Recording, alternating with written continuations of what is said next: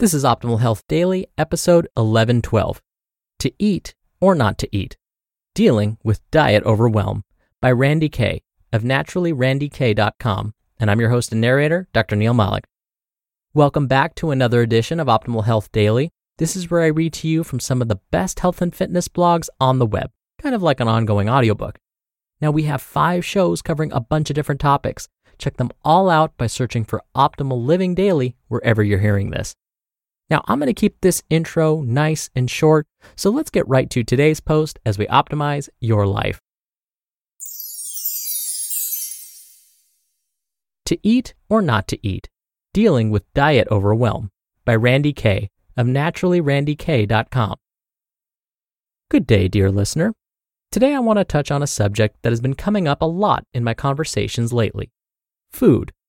As wonderful as food is, finding the right diet for yourself can be quite challenging and even self-destructive.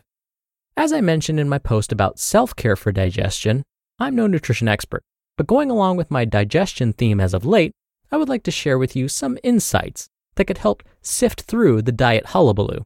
But let me start with a story. A friend of mine, let's call her Betty, came up to me yesterday all disgruntled. Betty went on about how horrible she felt trying her new high-protein, low-carb diet. Someone at her work was raving about it, and Betty had already been feeling like she had been carb overloading lately.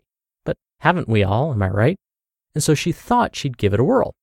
Betty didn't really eat meat or cheese, and then, all of a sudden, she overwhelmed herself with these things, thus sending her body into a form of shock and all sorts of sick feelings. So she started researching the diet and read all of the mixed reviews, and then came the emotional and mental confusion and frustration. Sound familiar?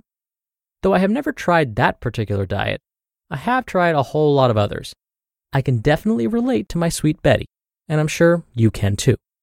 Most of my life, I've been frustrated with my digestion as a whole. So I tried this diet and that meal plan and read this article and that book, all contradicting each other, of course.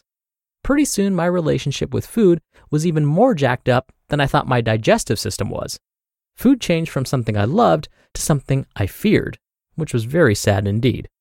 I'm finding that fear and confusion is oh so common and is growing more and more. So, what do?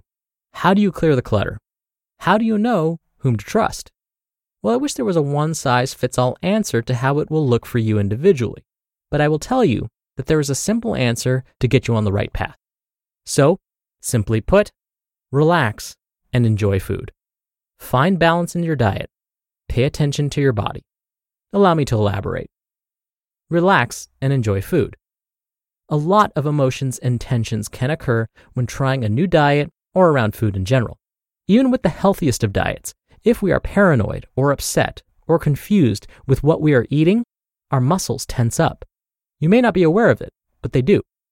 Tense muscles and stress hinder digestive functioning, countering whatever efforts you are trying to make with diet. So, relax, calm down. However you eat, be at peace and enjoy what you eat. You will be better for it, and it will get you on the right track to finding balance in your diet. Back to the story of disgruntled Betty for a moment. She thought she was eating too many carbs, so instead of just reducing carbs and increasing protein, she let the pendulum swing the other way, with no carbs and all protein. It is tempting to live in a world of extremes, but a lot of health is to be had by simply balancing out your diet. I love these quotes from Michael Pollan. Eat food, not too much, mostly plants. And don't eat anything your great-grandmother wouldn't recognize as food. They are simple and great words to live by. Instead of majorly cutting out things you love and will miss and eventually resent, bring balance. Nourish instead of neglect. Fuel your body with good things, and the not-so-good things will work themselves out. And more than likely, you won't even want the crappy stuff anymore over time. Pay attention to your body. Start noticing how different foods make you feel. Did that bowl of pasta make you feel tired, or did it give you energy? How do you really feel after eating cookies for breakfast?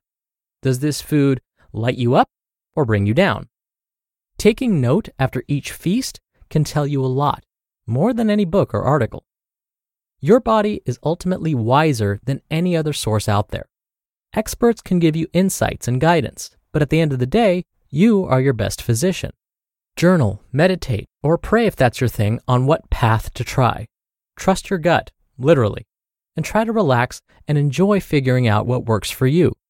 Also, I know that food sensitivities and allergies are a thing, and those should be tested out with more professional guidance. But I think these principles still apply. You just listened to the post titled, To Eat or Not to Eat, Dealing with Diet Overwhelm by Randi K of naturallyrandik.com. Now, if you keep falling back on fast food or unhealthy options for weeknight dinners, it's time to try Green Chef. Green Chef is a USDA certified organic company that makes eating well easy and affordable. They have meal plans that cater to every lifestyle, and it's easy to switch up your meal plan too. They contain a variety of organic ingredients. Plus, Green Chef is the most sustainable meal kit, offsetting 100% of its direct carbon emissions and plastic packaging in every box. So I not only feel good ordering and receiving my Green Chef packages, I feel good cooking and eating them, knowing how the ingredients got to my table. Use code OHD80 to get $80 off your first month, plus free shipping on your first box. Go to greenchef.com/OHD80 to redeem and for more details. That's $80 off your first month, plus free shipping on your first box with code OHD80 on greenchef.com/OHD80. Dr. Neil here for my commentary. I recently read a post to you on a similar topic, but instead of nutrition, it discussed how we need to think about exercise intuitively as well. Remember, I quoted Cosmo Kramer at the end, where he said, "Well, I don't argue with the body, Jerry. That's an argument you can't win." Well, all three are in agreement. Whether it's nutrition or exercise or sleep in Kramer's case, it's important to listen to your body. We have nutrition guidelines, exercise guidelines, we have sleep guidelines, but that's exactly what they are, guidelines. They're great because they are research-based, and they're a perfect starting point. Use these guidelines, but feel free to modify them to suit your needs. Here's an example. Remember earlier this week we were talking about caffeine, and I shared how I found that I'm sensitive to the effects of caffeine? I talked about how drinking a cup of coffee past noon will likely prevent me from falling asleep at night. Well, there are some that are even more sensitive than me. The current U.S. dietary guidelines for Americans say that adults can consume up to 400 milligrams of caffeine per day, which is a little more than 1 cup of your average brand of coffee. Now, this guideline is based on a ton of research. But isn't it possible that for some, 1 cup of coffee is enough to make them jittery and keep them up at night? Absolutely. So this is what I mean by listening to your body. We don't completely ignore the guideline.